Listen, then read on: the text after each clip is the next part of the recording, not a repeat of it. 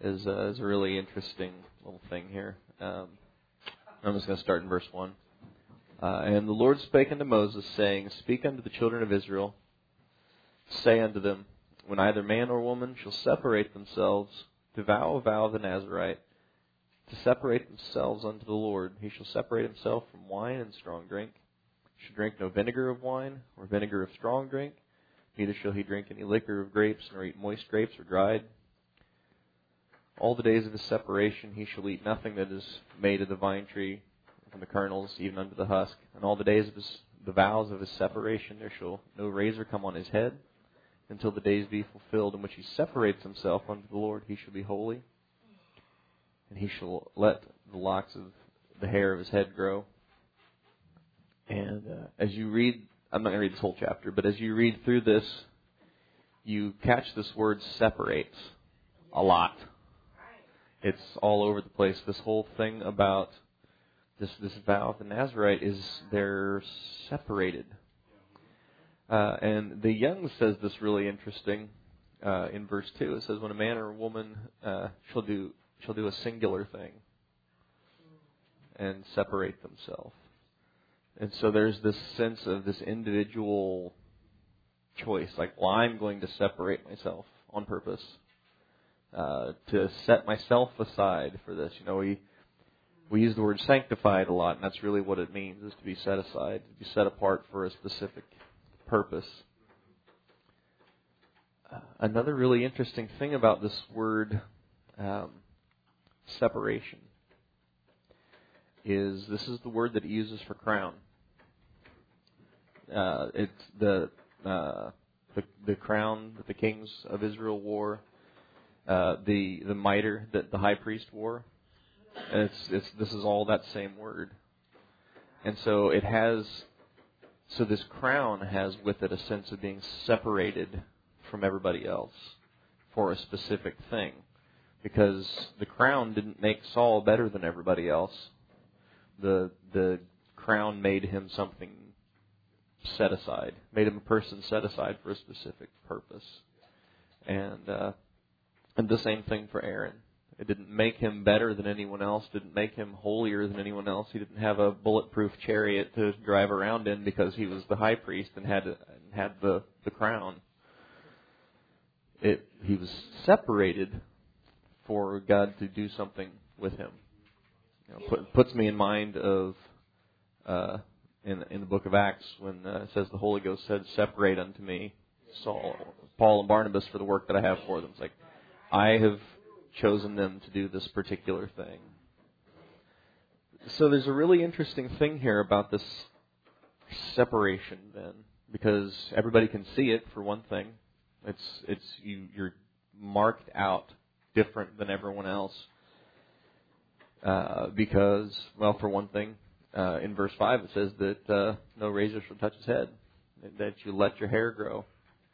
And, you know, if you go long enough without a haircut, people will notice. And, you know, they'll start dropping those hints like, hey, you know, they got a special on at Great Clips right now. You know, if you wanted to go over to Fantastic Sam's, it's like you'd look fantastic. You know, and eventually, you know, you'll get the older crowds like, man, like, go cut your hair, boy. You know, so I tried the long hair thing when I was in elementary school. My parents kind of gave me some liberty with that. It kind of just really was a mullet, but so you can see why, you know, with the wisdom beyond my years, even though it was the 80s, I decided the mullet was not for me or anyone really.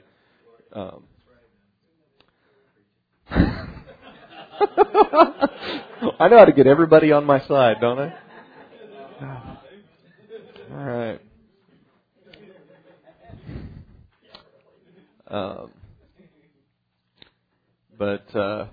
So they're set aside. And in a culture where, you know, it's not at all unusual to have a glass of wine, you know, frequently.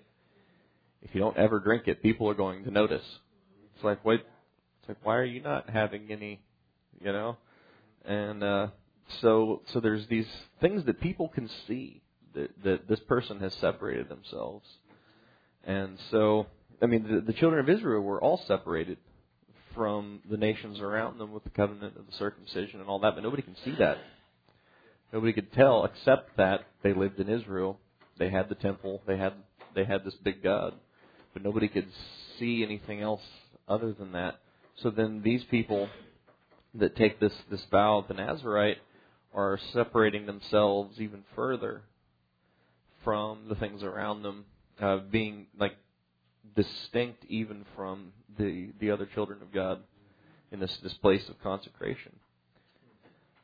The great thing is it like I said in the Young's, it says that when somebody shall do a singular thing and separate themselves, it's this individual choice that everybody can make. So a couple of well-known Nazirites from the scriptures, and I know I've talked about this before, but Samson was a Nazirite. And he really didn't choose to be that. He had it conferred on him by God before he was ever born. And his parents went with it and raised him that way. And he didn't cut his hair, but he didn't really live like he was separated from everything else. So, I mean, you can not cut your hair all you want, but if you don't have that consecration inside, then the outside things really don't make much difference. But so he had this consecration on his life that was set up for him in advance by God, but he didn't work with God on it. He kind of did what he wanted to do. It's like, well, those Philistine girls are awfully cute, and I'd rather do what I want to do. And so, which seems to me, you may as well cut your hair then and go have a glass of wine, because if you're not going to really be separated, then it doesn't really matter. So he had this consecration, but he didn't value it, and he didn't work with God on that. You could really say the same thing about Saul, even though he wasn't a Nazirite, because he was set aside for this purpose, but he kind of let it go to his head, as it were, and thought, well, not only am I literally head and shoulders above everybody else in Israel, I'm head and shoulders above everyone else, because I'm the king. Samuel, of course, is also a Nazirite, and he also had it conferred on him at the commandment of God before he was born, and but his life turned out entirely different than Samson's, because he worked with God on that, and he placed value on that consecration. We're all familiar with the story of his mother leaving him at the temple with Eli when he was just a little kid. And so he understood the weight of a vow, of telling God, this is what we're going to do, or if God tells you this is what we're going to do, then you work with him on it. I can't imagine seeing your kid once a year and leaving him there. It's like you go visit him for a while, and he really bad would like to come home with you, and you'd really like to bring him home, but you've given him to God, and so he's going to stay at the temple. But he worked with God, and he valued that consecration, and God used him mightily. And he was the last judge before they went into this place of kingship. So there's an interesting thing here in this sense of choice, because you can choose to separate yourself. This vow of the Nazirite thing is what he's talking about here in Numbers. It's a voluntary thing. They've made up their mind they're going to set themselves aside. I'm going to put all this other stuff aside, and I'm going to run after God. And so they could make that choice, and it typically it has, as you read through here, it has a sense of like for a specific time period. Let's read some more of it. Go back to verse 5. All the days of the vow of his separation there shall come no razor upon his head, until the days be fulfilled in which he separates himself unto the Lord. He shall be holy, and he shall let the locks of his hair grow. You know, and I think the precious thing about that too, besides the fact that people can see it, is when Paul talked about your hair being a covering, you know, and that was why the women would let their hair grow and everything, not because they had to have long hair, but because it was this picture of this covering, and then above them was this covering of the man whose covering was God. And so not disturbing that covering, I think, is a really precious thing, because you would look out of place if you were a guy with hair, you know, way down your back. And so there's this sense of being separated. People are probably going to look at you a little funny, and but you've made this separation, and you're not going to disturb that covering that God's given you. And he goes on in verse 6, and he says, all the days that he separates himself to the Lord, he shall come at no dead body. And he shall not make himself unclean for his father or his mother, for his brother, for his sister when they die, because the consecration of God is upon his head. All the days of his separation he should be holy to the Lord. And this is where I start feeling like I'm kind of going down that little thing that they use to herd cattle. It's like, oh dear. It's like, oh man, that sounds great. Separated unto the Lord, and you know, for this specific time period, I'm going to do this stuff. And then it's like, so what if it becomes suddenly inconvenient, or this is not a good time, or, you know, because, you know, sometimes you could predict, like, you know, I have, you know, X, Y, and Z coming up. Maybe it's not a good time for me to go on a 3-week fast because I'm going to have to be able to do this stuff. Maybe it's not a good time. Sometimes you decide you're going to set yourself aside for a specific purpose, and then it's suddenly not so convenient anymore. And but what he talks about here is, you know, if one of your parents dies, you're still in this place where you have separated yourself, and in the law you wouldn't want to be near this dead body because it would make you unclean. And so he's saying, okay, so you're separated to me, and if your dad dies, you're going to have to get somebody else to take care of it because you're consecrated.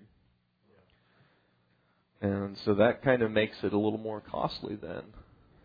And he says, and if any man die very suddenly by him, then he's defiled the head of his consecration. He shall shave his head on the day of his cleansing. On the seventh day he shall shave it. So it's like, okay. So then, you know, this thing happens, and then he's basically going to have to start over again. When you go down to so he's got to give this offering on the 8th day. He shall bring two turtles and 2 young pigeons to the priest to the door of the tabernacle of the congregation, and the priest shall offer one for a sin offering and the other for a burnt offering to make an atonement for him, for that he sinned by the dead. And then he shall hallow his head that same day, and he shall consecrate to the Lord the days of his separation, and shall bring a lamb of the first year for a trespass offering. But the days that were before shall be lost, because the separation was defiled. So you can't then, you know, maybe you get into a place where you've kind of cooled off, or you're just kind of floating and not where you could be or should be or know you would like to be, is in relation to that proximity to the Lord. But he says that all those days that you were consecrated before are lost. So you can't coast on yesterday's holiness. You can't coast on yesterday's consecration. It has to be something that's today. And so he says, the days that were before shall be lost, or shall fall, because the separation was defiled. This is the law of the Nazarite. When the days of his separation are fulfilled, he shall be brought to the door of the tabernacle of the congregation, and he shall offer for his offering to the Lord one lamb of the first year without blemish for a burnt offering, one ewe lamb of the first year without blemish for a sin offering, and one ram without blemish for peace offerings, and a basket of unleavened bread, the cakes of fine flour mingled with oil, wafers of unleavened bread anointed with oil, and their meat offering and their drink offering. And I find it interesting that when he reaches the end of this prescribed time period that this consecration is for, the first thing that he brings in this offering he brings to the Lord is a lamb of the first year without blemish. So he has this perfect lamb then, like what they would have used at Passover. Because ultimately that holiness and that righteousness that comes from being consecrated to the Lord still comes from Him. I was listening to this song this morning, and he talks about one day singing in glory with a glittering crown on his brow.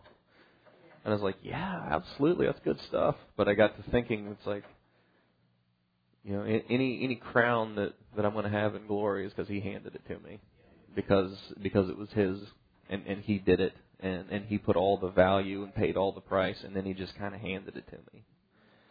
And nobody's going to be in that place and think, yeah, look at my crown, check it out, But it's interesting, that. Because I was thinking about that song and thinking about a crown, and how this word to separate yourself is the word that it uses for crown. And so that sense of being separated has this thing that you choose to separate yourself, and not relying on any of the things that have come before, but focusing on today. Like, so how am I living today? Am I separated today? Because if I'm not, then the days that I was separated before, I can't coast on that. I want to be where God would have me to be right now. And but ultimately, when if it was me, if I made this vow that's like, I'm going to separate myself to the Lord, and I'm not going to cut my hair, and I'm not going to drink wine, and all this stuff. By the time I got to like the end of like a year or whatever that I had set this thing aside, one would hope that you would, come to the end of that and just be really tender and really close to the Lord and everything. But I can't help but think I would be thinking, look at me, I did it. It's like you ever get to the end of like, you make up your mind you're going to fast, and you made it to lunchtime and you still haven't eaten yet, and you're like, yes, look at me.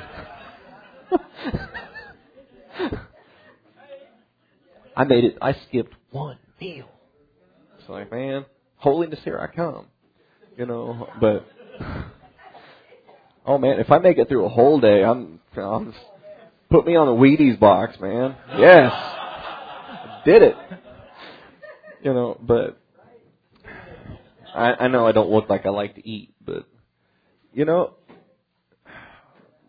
but to come to the end of that and recognize that all of the merit comes from Him, and all comes from that Lamb without blemish, is I think a really precious thing. But it does come down to this personal choice.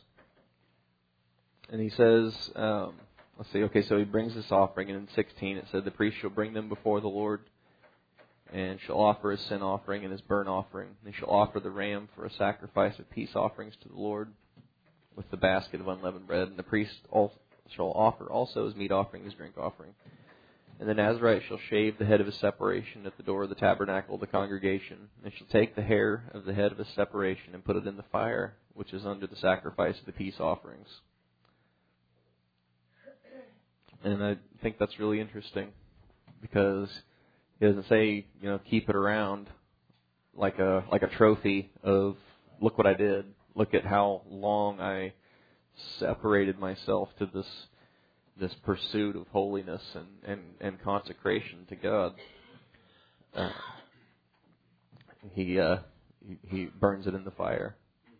And you know, and I don't know if you've ever smelled burnt hair, but it smells nasty. When I had that little incident with my grill a few years ago, and like the big fireball shot out of it, and I went inside and I was literally brushing off this like burnt crusty hair off of my arms and my eyebrows, and like out of my hair, like the ends of my hair was just burnt to a crisp, and it smelled awful. And you know, any kind of righteousness that we could bring to Him, that's exactly what He said it smells like. It's like you know, your righteousness is as filthy rags, you know, because you know, and you know, you imagine if you had gone to all this trouble to give somebody like a really great gift, and they were just didn't seem all that impressed, or they thought, oh man, well, you know, I could do that, or you know, I could, or I don't know, or even just when you give somebody something and they want to give you something in return, so they feel like they're, you know, adding some sort of value, it takes away that sense of, man, this is really great to give this to you. I love giving people stuff. I don't like to be the one to hand it to them because I don't know why, but I usually pass it off on somebody else. Like, here, give this to them. But you know, at the same time, and I think I might have talked about this last week. I don't know. To me, when somebody gives me something, it's like I want to give them something, or it's just like, oh, or okay, thanks. You know, and just it's like, oh wow, they went out of their way and they've, you know, have expended their resources and their time, you know, to get me something. And but you know, when you are the one that gives somebody something, it's a really precious thing to just have them take it and be excited about it, happy about it, and you know, it's like nothing makes Grandma's day like seeing you in that goofy little bunny suit that she sent you for Christmas, you know. And it's, you know, it's like, yes. It's like, oh, he loved it. That's great. You know. I don't know how many Christmases I opened a pack of underwear for my grandma, and she's like, oh, did you like that? I was like, yeah, Grandma, I loved it. I've been needing some underwear, Grandma. It's like a script, you know. It's like, okay, now. It's like, I've already opened all my presents at home. It's like, okay, now we're going over to your grandma's house. She's going to buy you underwear. You will be nice. You will be grateful.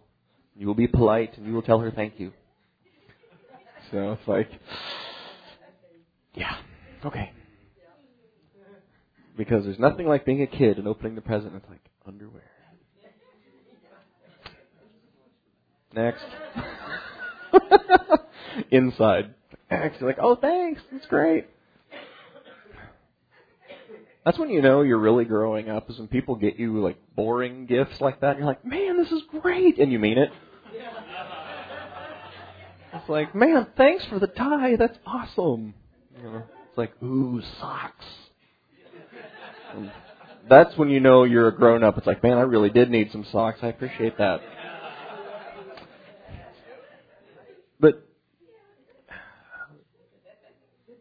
But you know, God doesn't want us to bring Him some thing that we think might be valuable to try and somehow even up the account. You could never even up the account.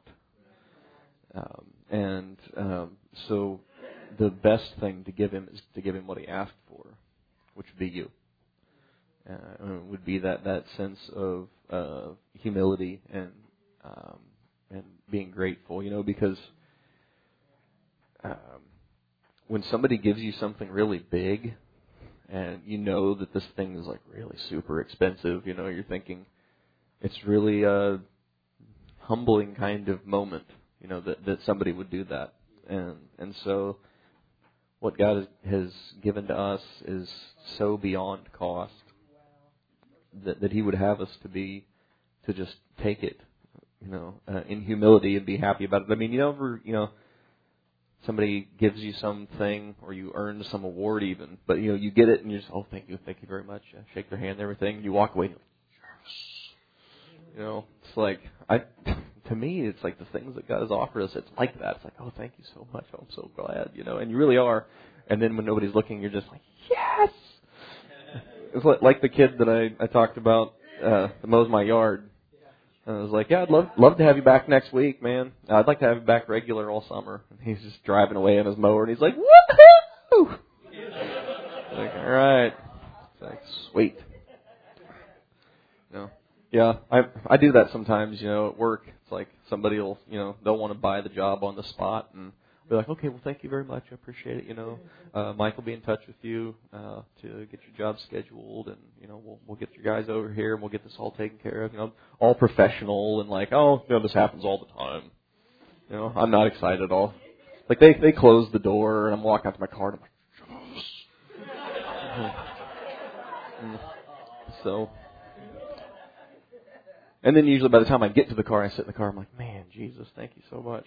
Like I can't believe that happened. But the things that He gives us are of so much more valuable. So this sense of taking all this hair that you grew during this time of this consecration and burning it, I think, is a really precious thing. Because God didn't let them have Moses' body to look at and keep around, because they would have embalmed it and kept it around forever, and then they would have made a statue of it or something. They would have had some engraved sarcophagus for him or whatever, and I was like, nah. It's like, no. So it's a precious thing, because God does take vows really seriously, and in fact, that's why Jesus says to swear not at all in the New Testament, because you don't want to get yourself in this place where you promised something, and you've sworn that you're going to do this thing or not do this thing, and then you kind of get stuck. I think of Jephthah, making this really rash vow. It's like, what did you think was going to be the first thing that came out of the gates? Your cat? I mean, I'm sorry, that's wishful thinking for me, but no, what did you think is going to come out first? It's like, I don't know if he was rolling the dice that maybe it was going to be I don't know, his oldest servant that just kind of, brought him his morning tea. I don't know, or something. I mean, who would you think you would? I mean, I don't know. I don't know what he was thinking, but he was stuck then with this vow that he'd made, and I can't explain that one, but that sense of, okay, so this is what I told God I'm going to do, so I need to stick with it. And that's why if something happens to this consecration, then all the days before are lost and you begin again. But it's precious because, like I said, this is a singular thing that they would choose to do. But here we've talked about three really people who have had this sense of being a Nazirite conferred on them from birth, because you have Samson, you have Samuel, and really you have Jesus. And and we've seen how Samson didn't work with God on the consecration and value it. And of course, we know that Samuel did, and obviously Jesus did. So that seems like it takes away the element of choice, though, if it's something that God put on you at the beginning. But you could see how Samson had a choice to make. He could work with it and value it and think, wow, it'd be like being born in the United States versus being born in Djibouti. It's like, man, I'm really glad I got born here. And I didn't have any input into that at all. It's like having something just handed to you. And, sometimes somebody can just hand something to you and of great value, and you really value it because you understand its intrinsic value, sometimes you don't value something that was just handed to you. So it makes all the difference in the world. I was talking to this couple. They are quite well to do, and they send their kids to a private school, a Christian school, and they said that they required their kids to go to public school for at least 1 year in high school to see what life was really like, see what the world was like outside of this Christian environment. And I thought, wow, that's really precious. They didn't just, pamper them through that. I mean, there's a lot of reasons that you wouldn't want to just have your kid thrown into the world as an adult without any understanding of what they were getting into. But I thought that's really interesting because when you see those things, and that's what I talk to my kids about, when you see how the world lives, it makes this thing that God's given you that much more valuable. And if you grow up in a Christian home, it's like having this handed to you. And so when my kids are, oh man, they're all excited about Sunday school because they're watching Unbroken. They're like, yes, but it's like on Saturday morning, it's time to watch Bible, or time for Bible study with the kids, and they're all, oh man, I'm like, okay, but think about all those kids at school, and it's like, remember the one kid you were telling me about with the this and that problem and all this stuff. It's like, if he had peace like you have peace, it would be so much more valuable to him because he lives in a place with no peace.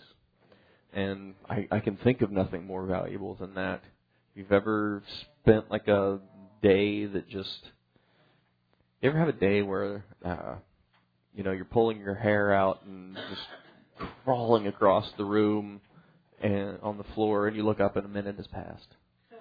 It's like, oh, and you wish you weren't there, and they're, wherever there might be. Nowhere else would do. You just wish you weren't here. You wish you weren't inside your own skin. If you've ever had a peaceless, restless day like that, you know how valuable peace is. And so we live in the city of peace. But I think sometimes we take for granted how peaceful it is. And the more insulated we live our lives, the more we have a tendency to forget just how peaceful it is inside the city. It's like when Mike and I started interviewing people and finding out, you can't hardly talk to somebody about it for a job interview and not find out something about their life. And some of these people we talked to, it's like I really wanted to help them, but it's like I don't think this is a good fit, and there was not necessarily any open door to talk to them about the Lord either. But it's like, wow, just to see how broken people's lives are, how peaceless people's lives are, and the things that they do to try and cram peace into that peaceless little place. It's like sticking a cork in a dam on a cartoon. It's like it doesn't really work. And but that sense of consecration is a really precious thing, because it is that individual choice.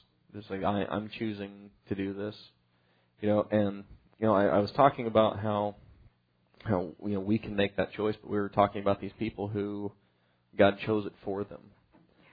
Go over with me to Ephesians 1. We'll wrap up with this.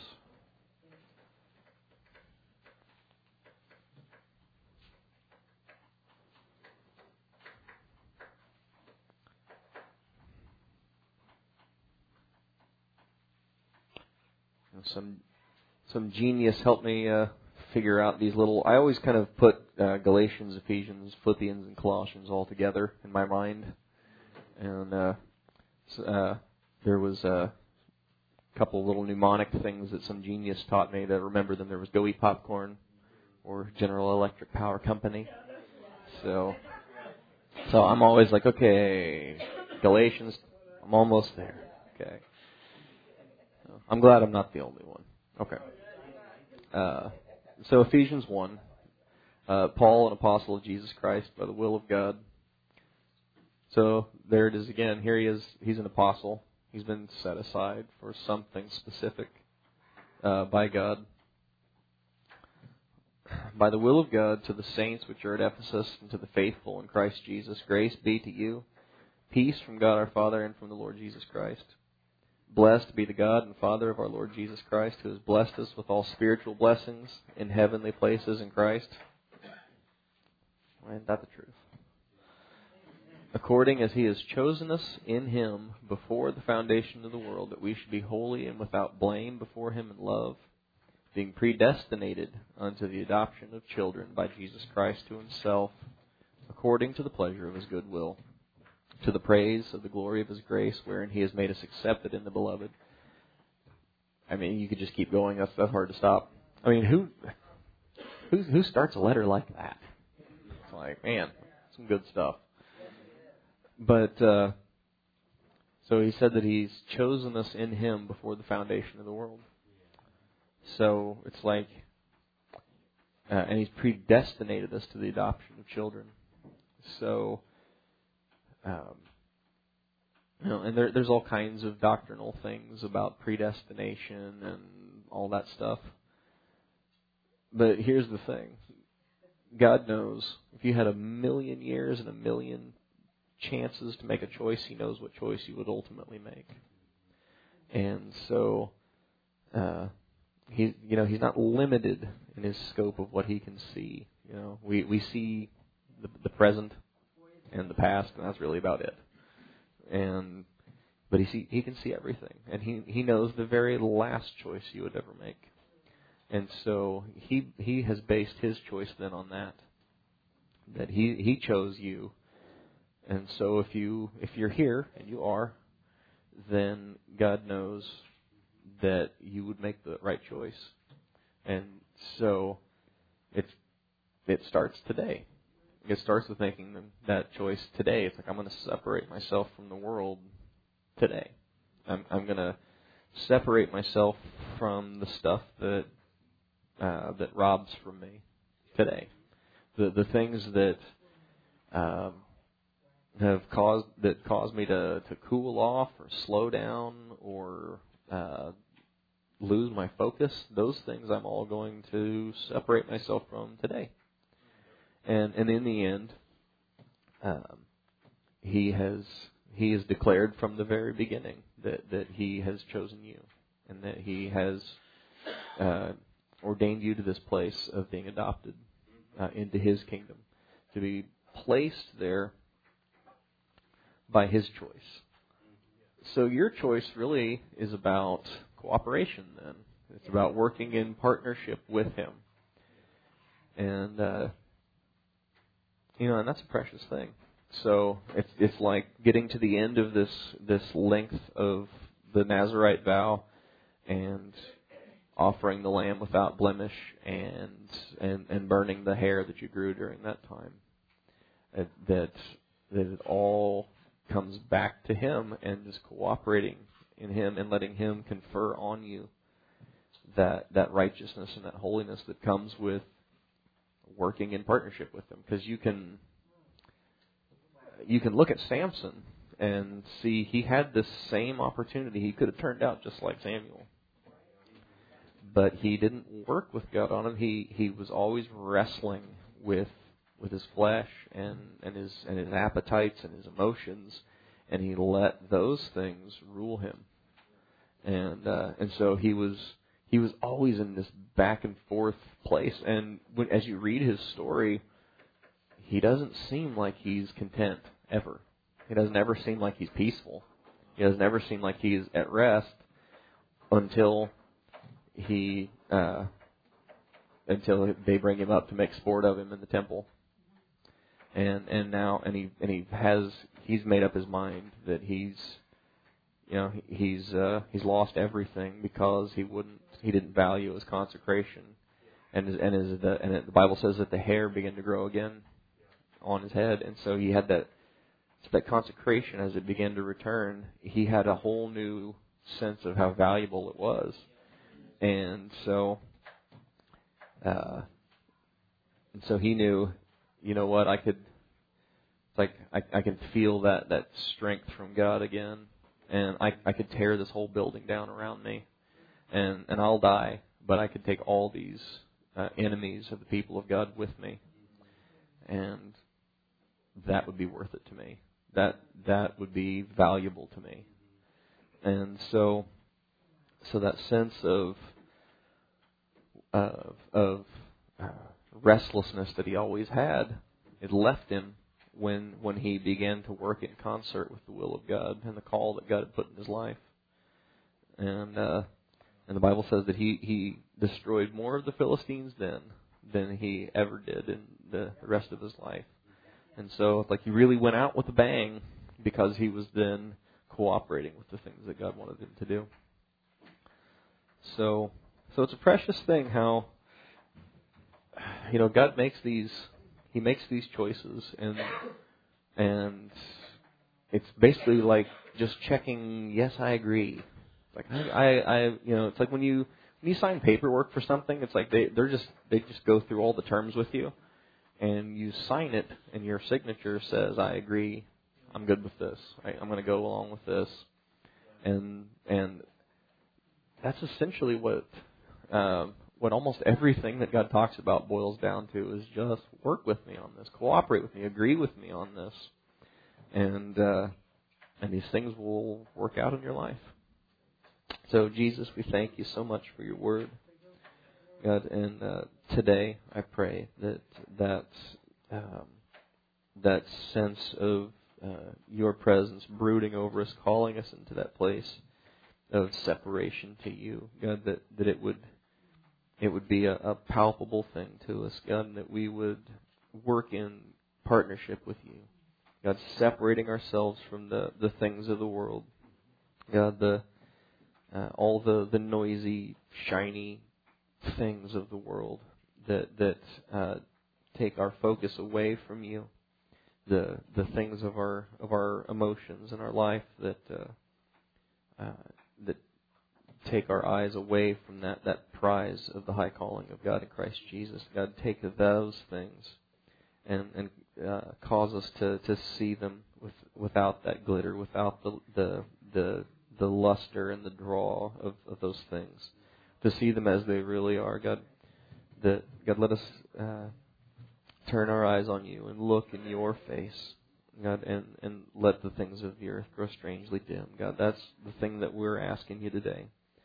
God, that our eyes would be turned to you, God, God, that those coals deep down underneath all the ashes, God, would flare up again, Lord Jesus, and that we would be people on fire. And we ask it in the righteous name of Jesus. God, do exactly what you want to do in this place today. God, as only you can. In your righteous name we pray. Amen. Amen.